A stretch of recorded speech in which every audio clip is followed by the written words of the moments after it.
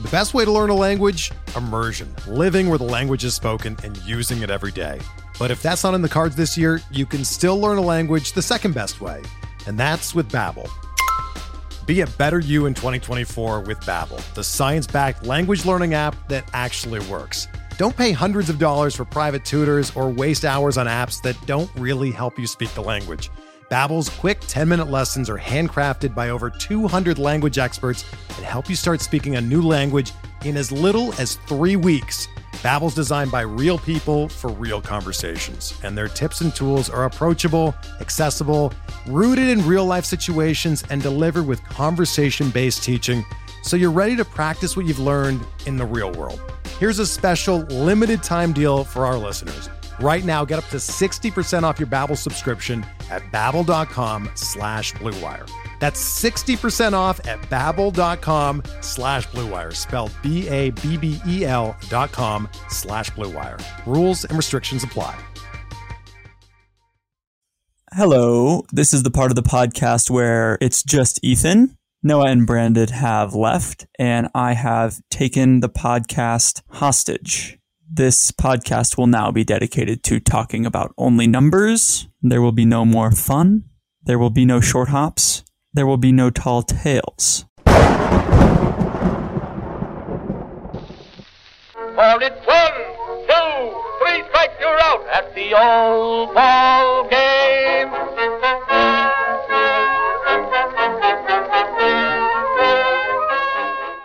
All right, we're good to go whenever you are. Welcome back to Short Hops and Tall Tales, a pictureless podcast highlighting the romantic elements of baseball that make America's pastime special. I'm once again joined by the magnificent Brandon Riddle, and we are excited to bring you another episode packed with weird baseball. Our guest today is my good friend and all-around dope data analyst, Ethan Moore. So Ethan is one of the most exciting young talents in baseball today and made his mark as the director of analytics and the video coordinator at Cal Poly Baseball in San Luis Obispo, before being snapped up by the Minnesota Twins in February to join their baseball research department. Ethan, super excited to have you on the show and joining us today. Yeah, what's up, Noah? Thanks for that glowing introduction. Thanks for having me. All right, so let's just quickly go through a brief rundown, what we have on deck for today. So we're just going to chat a little bit with Ethan about his experiences working in a front office and that side to baseball. Then we're going to go into the pickle jar once again, talking about punch and Judy hitters, which was a term I did not learn about until very recently. No, it sounds like something from the 1820s. Yeah, right. Very, very old-timey baseball broadcaster sounding. And then from there, we're going to debut a brand new segment that I'm very excited about. It's a game called Rent, Extend, Cut. You can, I guess, kind of figure out what we're going to be talking about. We'll get there in a second. And then finally, we'll be closing it out with the sweet spot, talking about our favorite baseball video games, some of our favorite games to play growing up and now. That's an entire hour conversation right there. Yeah, well, we'll try and pack all that in here, but it's not a pictureless podcast if we don't say we're going a little long at some point. So, Ethan, super glad to have you on the podcast. For those of you that don't know, I originally met Ethan at Cal Poly, where he was heading the baseball analytics department, and I joined that team prior to the 2020 season. Obviously, 2020 didn't really go as planned, so we got shut down a little bit early, but that's originally where I got to know Ethan, and he's just been one of the friendliest and really just most willing to share his baseball knowledge with me and with many other people. So it's really, really cool to have you here talking with us today. So having joined the Minnesota Twins, my question is, how early did you know that this was what you wanted to do for a career? I figured out that this is something I wanted to do pretty early on. Probably, I'd say senior in high school was kind of when I figured out I'm not going to be playing baseball past high school, but I still love baseball. I still want to contribute. I want to help a team win a World Series, right? That's kind of the goal for everyone who works in baseball, whether you're on the field or not. So yeah, that was kind of when I figured it out. And, I was good at statistics and enjoyed it. And I was like, all right, this job exists. So, why not go for it? Yeah, that's cool. And I guess my follow-up question is, were you more stats-minded first, or was it the baseball that brought you into the world of stats? That's a good question. I think it was the baseball that brought me into the world of stats. You know, I'd always kind of been like looking at the backs of baseball cards, just kind of guzzling up all of the fun facts that were on Sports Center and stuff like that. So then when it was like, oh, you know, there's kind of a deeper level to this, to kind of be able to ask a question and answer it. And there's kind of like these rules that you have to follow, to, you know, get a better answer. And then, I kind of wanted to learn about those rules. And then it turned out that I really enjoyed statistics and the analysis of other non-baseball things as well. So it was kind of just a good pairing. And I'm just really lucky that a job like this exists that, blends these two things that I just happen to enjoy. Yeah. And it feels like that's the trap that a lot of people fall into. Like they enjoy baseball and then they start learning more about it. Then they learn about what the average is, how to calculate that, the slugging, OBP.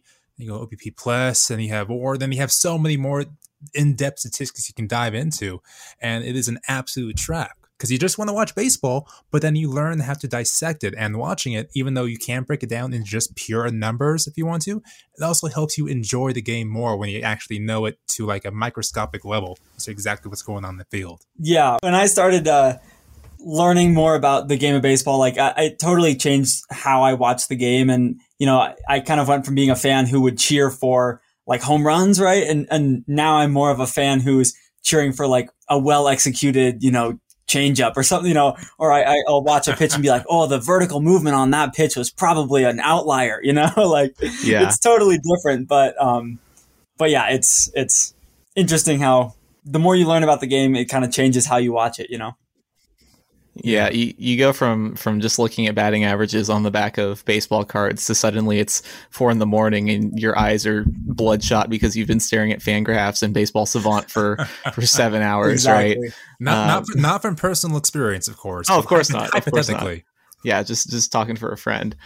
So now going more into your experience, at Cal Poly, what was it like to really help to build a baseball analytics team, essentially from the ground up? Yeah, I also have a more dumb question for listeners as well, and myself.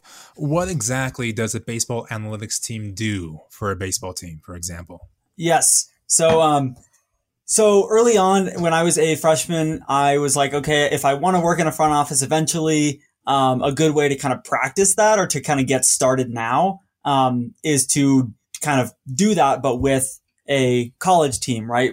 Basically what we're doing is using numbers to try to help the team win by making better decisions when it comes to who should we play or what should our strategy be in game, preparing for the opposing team with like advanced scouting, stuff like that.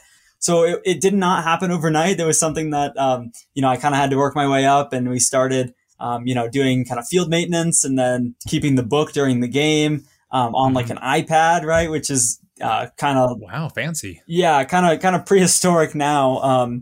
Whoa, I just called it fancy. No, well, it was fancy at the time. I mean, that's kind of all we had, but that was in 2018. So 3 years later, the types of stuff that we were able to get, to use, basically now is kind of totally on a new level. So a little before TrackMan.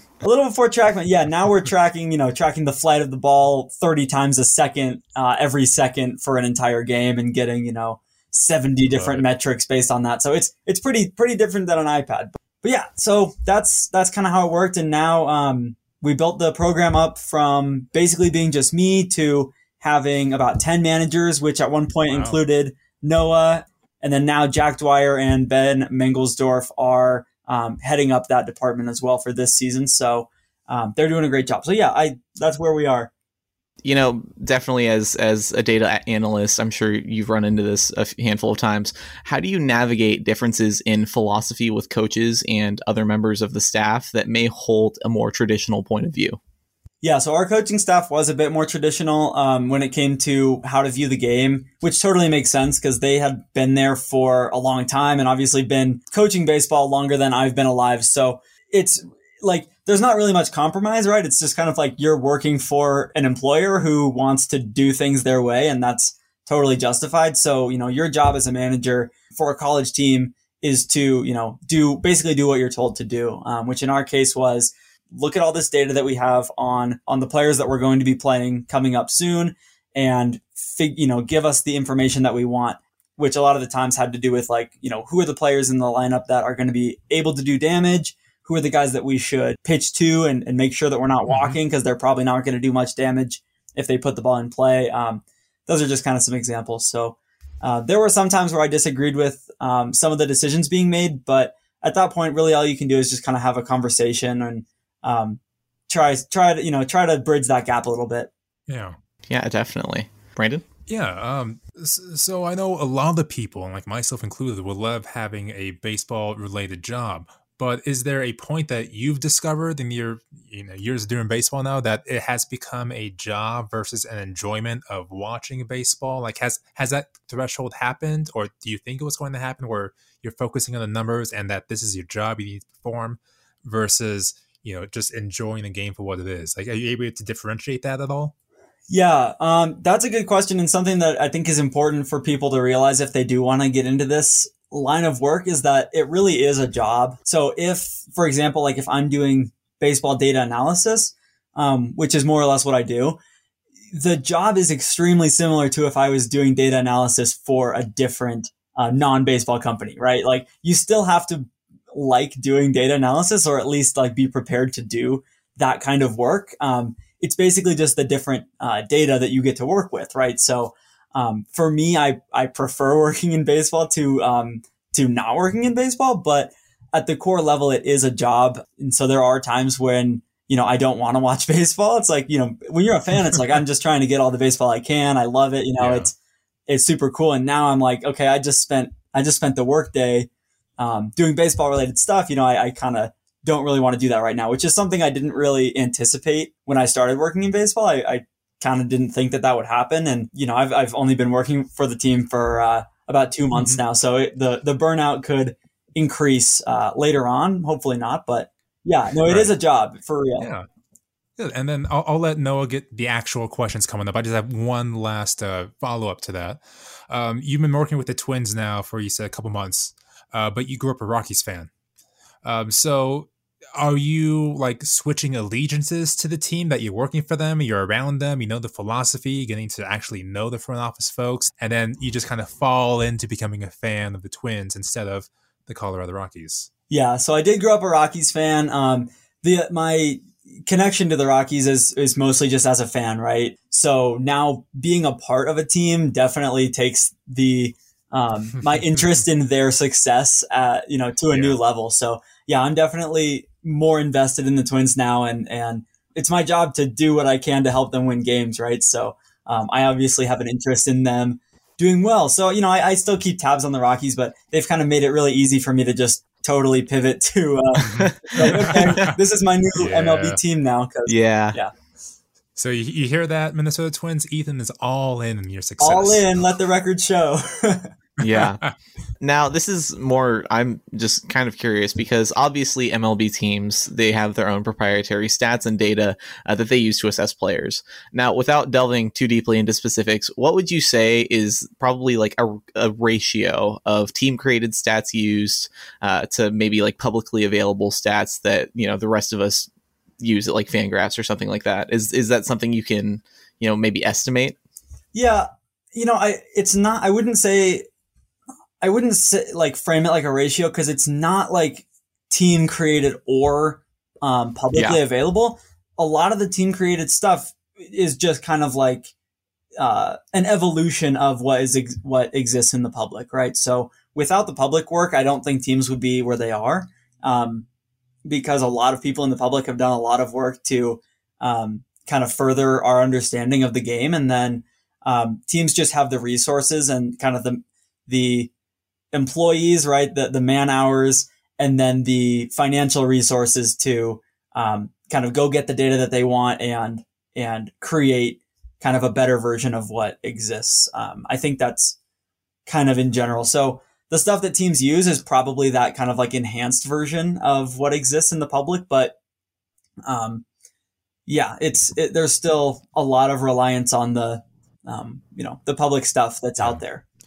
So it seems like they really just use the stuff you have to pay for Baseball Reference or Fangraphs. Like they pay for that subscription. Yeah, and there's even data that like I didn't even know existed that that's cool. It's really just, it's just very expensive data, and for a public analyst like I was, like there's no way I was going to pay for that. But if you're a massive MLB team, like you can afford to go buy that.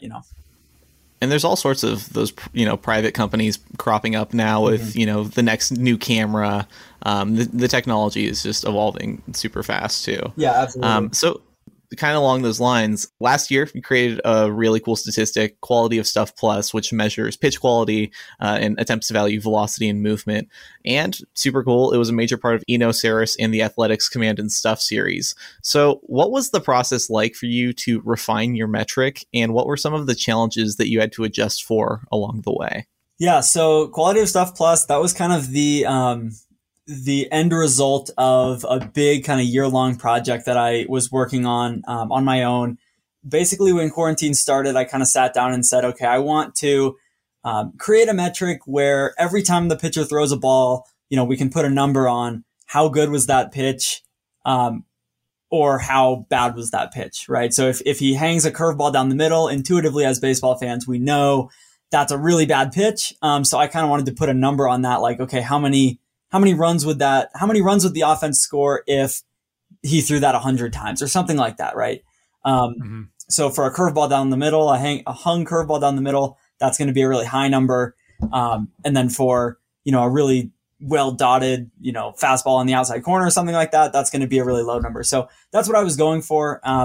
My first attempt was really not good. I was kind of just applying some stuff that I had learned in class, but I hadn't learned kind of like the heavy duty, types of models yet to do that. So then over the summer, I just kind of iterated and try to better model types and change the methodology a bit.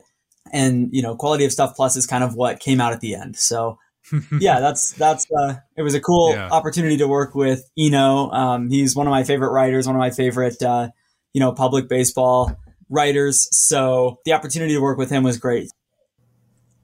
Kind of along those lines, were there any insights that came up in your research that did really surprise you or that you weren't expecting? Yeah. So for me, the biggest one was that, so the Quality of Stuff, this metric that I created, it doesn't take into account where the pitch is located in the strike zone. But I did have a different model that did account for that, which is it's very similar. But the thing that I learned from that other model that included pitch location was that the best pitches on average are the ones that are in the strike zone, but like obviously not right down the middle. So the pitches that are in the strike zone, but kind of on the edges, which makes total sense, right? When we're thinking about it.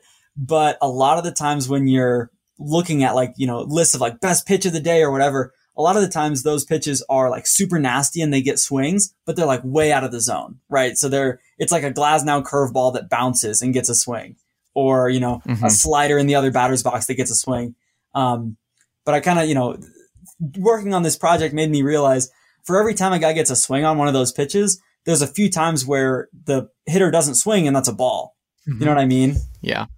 Yeah, and I'm curious if in the future, maybe in one you're currently using, if you can bring context into it as well. Like, what were the previous pitches like? Did he set them up in the prior at bat to get that one bad swing with this good pitch? Like, that's a whole nother dynamic as well, and not just dependent on a single pitch. Yeah. So early on, like I made that decision to have this thing be like context neutral, right? So like in a vacuum, what would we expect? And absolutely. And one of the better pieces of feedback I got on this project was like, pitches don't really happen in a vacuum, right? Pitches happen consecutively. Who the batter is important. What the count is really important. The score of the game, whether there are runners on base, all that's important to, how good is a pitch. And those are things that this model did not take into account at all. So yeah, I totally agree with you that like there's some room to grow in that way, And that's such a hard thing to compute as well. Multiple at bats, multiple pitchers, even maybe throughout different games in the season as well. But that's, a big project on the take. But still, it's the fact that you brought that in and you were thinking about that earlier. That's really neat. So just more taking a step back here. what's your biggest surprise been from your experience working in the majors so far? I know it's just been a handful of months, but what's something that you weren't expecting? Man, I think that it's just like how much teams have like access to when it comes to, I had heard previously that teams are, the kind of adage is that teams are 5 to 10 years ahead of the public when it comes to analytics, what they know, kind of like the information that they're using to make decisions. And pretty quickly, I was like, okay, I understand what that means, right? The public does great work, but imagine what the public could do if they had a team of like 10 people working 40 hours a week around the clock on these problems, right? It's like the amount of projects that teams are able to get done and then use to make decisions is really just mind blowing. I really didn't know what to expect coming in. I was like 5 to 10 years ahead. How am I supposed to know what that looks like? It's like I can't see the future, but then when you see it, it's like, oh yeah, okay, that kind of makes sense. Very cool. Yeah, well, thank you very much for being generous with your time. We're going to move on into our next segment now, the pickle jar. And this is where we bring you down, Ethan, to our level. Uh-oh. Just crude baseball fandom. Just weird baseball. We're done now with the fancy analytics and numbers. We're going to get into the mud. I'm ready. Oh, yeah. Okay. So the pickle jar. So this is, once again, the segment each week where we take one of baseball's many odd slang terms and we take it to somebody who is not as familiar with the game. And we ask them, what are your ideas? How did this happen? Where did this term come from? So this week's term is a punch and Judy hitter. And now, Ethan, I'm actually going to put you on the spot. Just if you haven't heard of the term, what's your best guess as to what it might mean? This is a term that I've never heard of, surprisingly. Well, maybe unsurprisingly, because you said that you hadn't heard it either, right, Noah? Yeah, it's pretty obscure. Mm-hmm. Yeah. I don't know. It doesn't sound like it's particularly complimentary. I don't know if the punch is relating. I don't think it's relating to fruit punch. I don't know. I think and you said hitter, so it's related to offense. I don't know. Maybe just a bad hitter. That's my guess. Okay. That's a solid guess. Brandon, I know you asked your friend Liz what you have to say. Yeah, so I didn't ask Courtney this week. I asked Liz. I apologize to Courtney. And Liz said it's punch and Judy hitter is when somebody slams into third baseman and then rushes home. So like runs him over, like trucks I guess him? like trucks him over the base and goes home. Go punch and Judy. That's a very old school play. Well, it sounds like an old school saying. Like when I first read Punch and Judy today for the first time in my life, and before reading the notes later on, I thought about the puppets that had like the big like wooden mallet and hit each other like Punch and Judy, the puppets. So it kind of made sense hitting each other like that. But because I had never seen this term before, I kind of trying to think about what it was like, and the first thing I thought of when I saw Judy was like Judy Johnson, the third baseman in leaguer leagues, who was a heck of a hitter. So I thought just a really good, spray hitter across all fields. So that's kind of what I was thinking. Okay, yeah, I like I said, I very recently heard this referenced in Brockmire, the show with Hank Azaria as the degenerate baseball announcer. Don't watch it with your kids. Oh, definitely not. But I asked my friend Nick Lampy, and he gave me a very colorful answer, and he said that a Punch and Judy player is a guy who gets into a lot of fights, and he gets ejected and goes home to his lovely wife named Judy. Oh. So he's very fiery on the field, but he's a very nice family man at the end of the day. Absolutely delightful. I love it. I like that. We've got a good very very creative variety of definitions tonight. But what is it? What is a Punch and Judy? Okay. So the definition for a punch and Judy hitter, you're close, Brandon. It is a slap hitter, a batter without much power. Someone who hits a lot of singles. So like David Fletcher would be a punch and Judy hitter today. Ichiro could be considered a punch and Judy hitter. Don't have many of them left today. Nope. Yeah, not so much. Not one of the three true outcomes, unfortunately. But the origin, it actually was the term itself in regards to baseball. It's attributed to the former Dodgers manager, Walter Alston, who, when he was asked about a home run by Willie McCovey, said when he belts a home run, he does it with so much authority that it seems like an act of God. You can't cry about it. He's not a Punch and Judy belter. So I don't really know where he got that reference from, because that it kind of makes sense in the context of, he's obviously, he's going to hit a home run so hard. It's really no question. And I also want to point out the phrase, it seems like an act of God. How cool is that?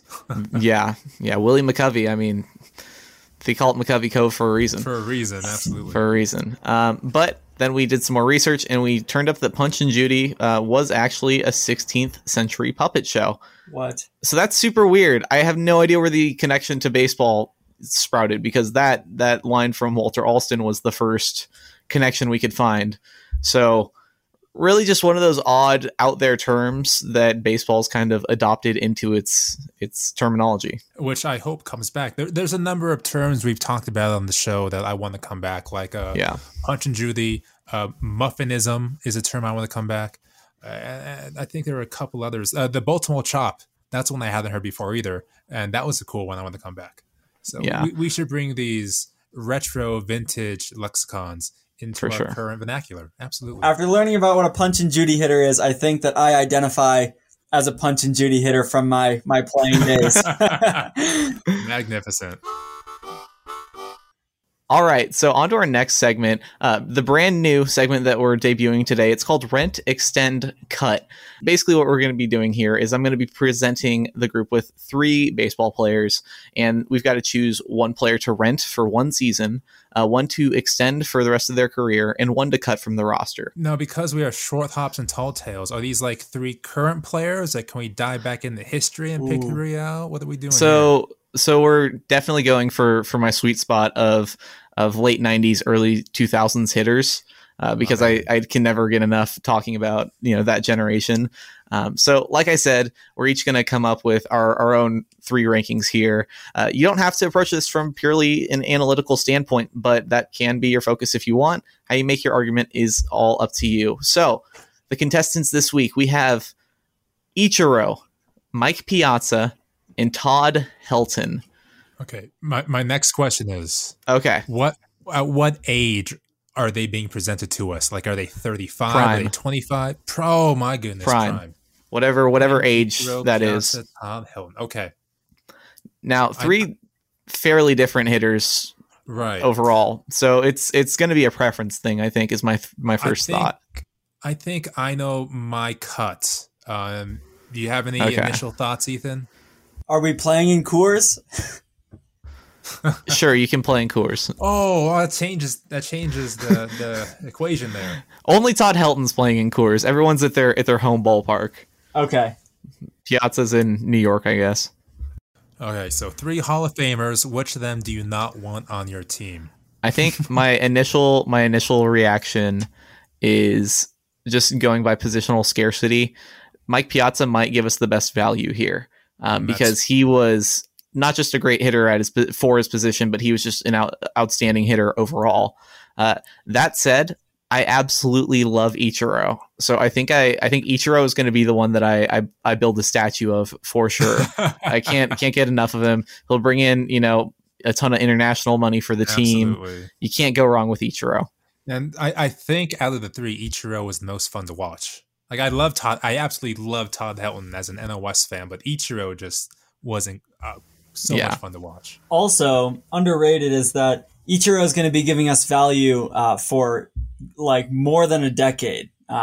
True. My man was playing deep into his 40s, so that's important as well to consider. He was on the Marlins for a long time in those Miami years with like D. Gordon. I think we kind of just, he was in Miami and they weren't really doing much at the time, but he was out there a while. Reasons, yeah. Yeah. Fun fact. Yeah. I was at his, I witnessed his 3,000th hit, which happened at Coors Field. It was a triple. Nice. That's incredible. Yes. That's outstanding. Wow. What was that like? It was amazing. Yeah. So I was in right field, second deck. I went to the game before because he was sitting at 29.98, I believe, and I think he only got one hit, so I had to come back to the next game. Got whatever ticket I could find in right field, second deck, and if you watch the video, he pulls it in the air, basically directly at me. So I was thinking, is this going to be, there aren't that many guys who have hit a home run as their 3,000th hit, right? I think it's just Boggs and Jeter, maybe? Jeter. So I thought in that split second, that I might catch Ichiro's, 3,000th hit. It pulled up a little bit short and hit the wall, bounced around, and Ichiro got all the way to third, making him maybe the first player to get a triple for his 3,000th hit. I'm not quite sure about that, but if you go back and watch the highlights, can you see yourself in the stands? Was it that close? I think I could. I don't think that you could if you didn't know where I was. Yes, I could probably find myself, on the highlight, which is pretty sweet. That's super cool. I remember seeing old 38-year-old Ichiro at Dodger Stadium when Miami came over, and it was the coolest thing ever because I had never seen him before. I didn't care that he was hitting 200. Right. So it sounds like Ichiro is our extender for multiple reasons. He's my extension. Yes. Okay. I agree. Who are we cutting? I hate to do it, but due to the first base being the position now that it is, and that you have Mike Piazza as a catcher with the bat that he has, I think you got to cut Helton, which kills me because I love Helton as the team leader, but Piazza is just a solid rent as in a position of catcher. He can field and hit the way he does, and also he's a game changer. Yeah, absolutely. I think you got to rent Piazza in my mind. Ethan looks very pained right now. As the Rockies guy. What are you thinking? Todd was there for me when no one else was during the 2010s Rockies, but I think you can probably find a Todd Helton if we are digging through the crates for prime era, prime first baseman. I don't think Todd's going to do much for you in 1 year if we're renting. So, great defense. But prime Todd Helton. It's like saying, you can easily find the Hall of Fame first baseman somewhere in the wastebasket. No, this is prime Todd Helton, who was an incredible player. That's true. But he just happens to be going up against an possibly equally great hitter. I don't recall right now, but as a catcher, which makes his value skyrocket. Yeah, I agree. I mean, Helton definitely is a defensive guy, and Piazza probably doesn't give you that defense. I don't know about this from an analytical perspective, but Mike Piazza probably was not the best pitch framer, which is something we now know can be worth a lot of runs if you're really bad at it. It can be detrimental. Yeah. But yeah, Piazza's bat in the middle of your order. I mean, I would love to have that for a year, Absolutely. So that was a lot less controversial than I was expecting, to be honest. Seems like we're all on the same page. I was expecting at least somebody to go different. So, okay, just to, put the final ink on it, I'm extending Ichiro. Piazza's my rental. We're dropping Todd Helton. That hurts. It hurts, but it has to happen. Yep. Is that what y'all are doing, or are there any alterations? Is that the consensus? If Piazza was any other position, I'd go with Helton. But for what it is, yeah, agree. That's what I'm going to do too. Unfortunately, I hate to do it, but yeah, I think that's the move. Yeah, and what's really interesting is, so I picked out Ichiro and I picked out Piazza at random because I felt like they represented two very different styles of baseball. And when I was looking them up, just to kind of think about who I wanted to argue for, it was really wild how close they are in WAR. Wow. So it ended up being a pretty fair discussion after all, I think. So finally, I know we've been waiting on this all night. We're at the sweet spot. The best baseball video games. What were some of your favorite baseball video games to play growing up? What are some of your favorite games now? So it feels like I had a different availability of baseball games at my young age versus y'all's young age. So one of my favorite games I remember was actually coming to me now. It was called Bottom of the Ninth. It was a Nintendo 64 game. Okay. And this would have come out in 1998. And the MVP that year of the Rangers won... Help me out. Juan Gonzalez was MVP that year. He definitely stole the MVP. He wasn't supposed to get it, but there it is. Oop. He was on the cover, and it was just this really clanky, bad baseball game. But because it was a baseball game, being the person I was all in on this. And then my friend at the time for Nintendo 64 also had Ken Griffey Jr. Presents. Ooh. And that was Yes. like the holy grail of baseball games in the 90s. And I still remember the opening credits is like, what did he say? I think he just said Ken Griffey Jr. And it was great. That's going in the soundbite, by the way. That specifically is going in the soundbite. One. Yeah. But that was so much fun. I feel like you could track the ball better. You can hit it. The fielding was basically as realistic as you can get for 1998. So growing up, those were definitely my two games until I got to high school when a whole new generation came out. What I think is funny is when we have these conversations about like old video games, you think like to what you played in your childhood. And I know when I was playing, even stuff on my Game Boy, I was like, wow, these graphics are, wild. And now you've got MLB The Show, which is pretty much photorealistic, which always trips me out. Ethan, what were some of your favorite video games? So for me, it all started with Backyard Baseball. Yes. 2003. I have a photo of myself playing Backyard Baseball 03 in 2003 on an old iMac. So that's my prized possession, is that photo and that disc, which I still have. But that is where it all started for me. And then I kind of moved on to playing on the Wii. I was part of the Wii generation. Yes. I was playing MLB Power Pros 2008. Heavy Japanese influence in that game. Daisuke Matsuzaka on the front.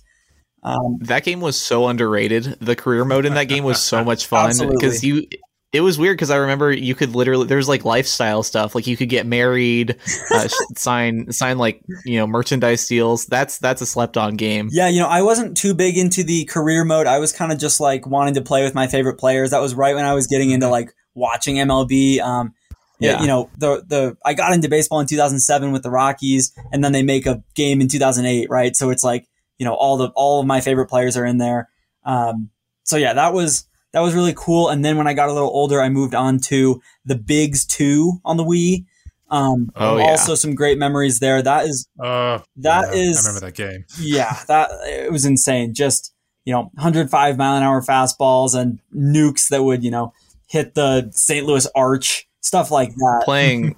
Playing baseball, pinball, and having like a home run derby in Times Square with Big Papi in his prime. Yeah. I remember that was a whole era. Yes. I remember the game MLB Slugfest. This was like NFL Blitz, but for baseball. I'm assuming it was like the predecessor to the Bigs, but I remember running the bases and my buddy would tag me out even though I was safe because he would just punch my player and he would go off the bag. Like, oh man, he got me out just because he punched me. That's not fair. But yeah, so kind of the same scenario. Yeah. Yeah, there was that. I feel a little bit of FOMO. I think I missed out on MVP Baseball 2005. Yeah. Never played that game. Manny. That's the big one that gets brought up all the time in these conversations, that and I never got right in my sweet spot. I was 15 when it came out, and in the video games. And when that thing came out, was that the one with Miguel Tejada and Johnson on the cover, or was that with Pujols? It was Manny. Oh, Manny. Even later. Yeah, like even those, like 4 years in a row, I spent my life in the show and franchise just, wheeling and dealing teams, getting the Diamondbacks to the World Series again. And the soundtrack absolutely hit. But for what it's worth, I think the best MVP isn't 2005. It is NCAA baseball. Wow.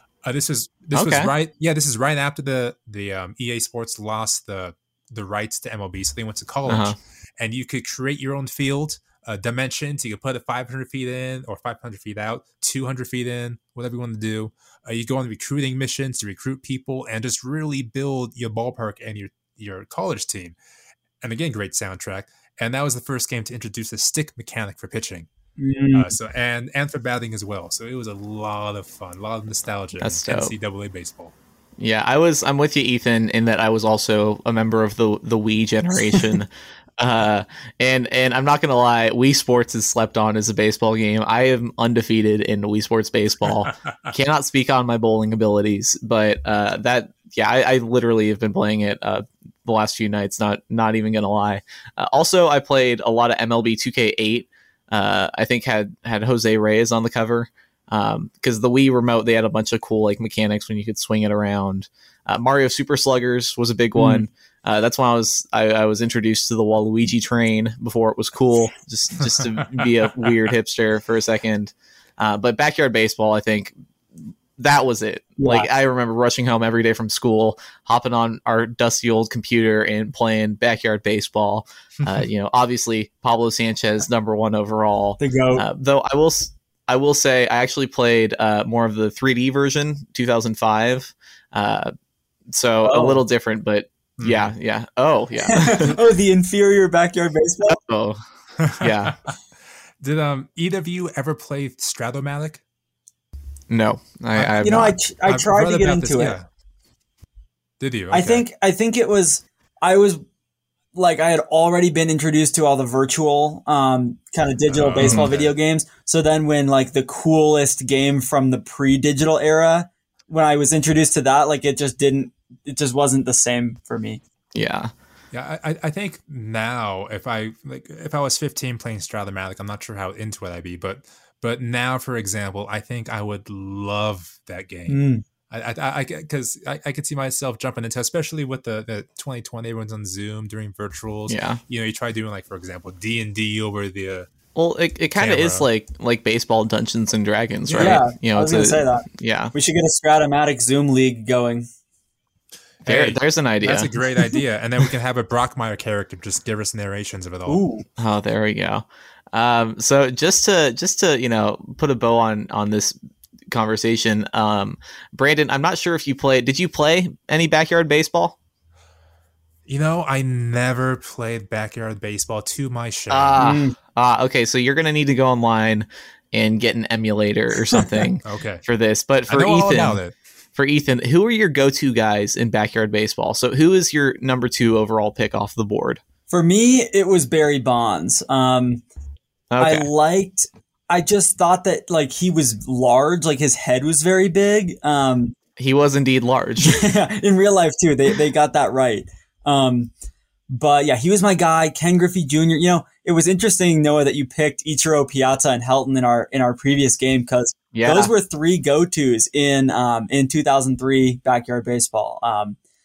Ichiro was extremely fast, not as fast or as good of a player as Pete Wheeler, but Okay.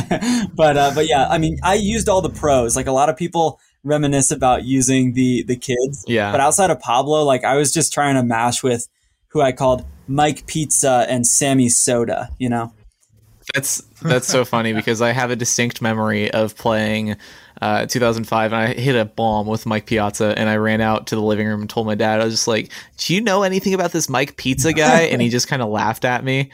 That's interesting because I was the same. My team would just be stacked professional players and then Pablo Sanchez playing shortstop. And that was pretty much it. I think my go-to guys, 2005, definitely Eric Gagne. He was pretty nasty. Ooh, fun story about Gagne. Okay. So in the 2000s, I forget exactly what year, he put together like that 50 plus consecutive save streak. Remember that one? Ridiculous. The game that was ended the streak was against Diamondbacks in the ninth, and bottom of the ninth, and I was there in the right field bleachers because the ball that ended the streak went over my head. It was an absolute bomb. Wow! So that was a fun memory. Yeah. Yeah. Okay. So finally, when you did pick a player that was not a professional player, who was like your go-to? Like I mentioned earlier, I was a fan of Pete Wheeler. He had the speed. He was a little quirky. My man could run the bases. That's very important in that game. Yeah. So he was my guy. What do you think about Pete Wheeler, Noah? So he keeps harping on Pete Wheeler because I have this completely irrational hatred of Pete Wheeler for whatever reason. I don't know how it started. I just knew that like I was always bothered by him when I was a kid playing baseball. I have no idea. I don't think it's the red hair. I have red hair. I don't think it's got anything to do with that. I just disliked Pete Wheeler for whatever reason. And I'm sticking to my guns. I don't care that he's one of the most talented players.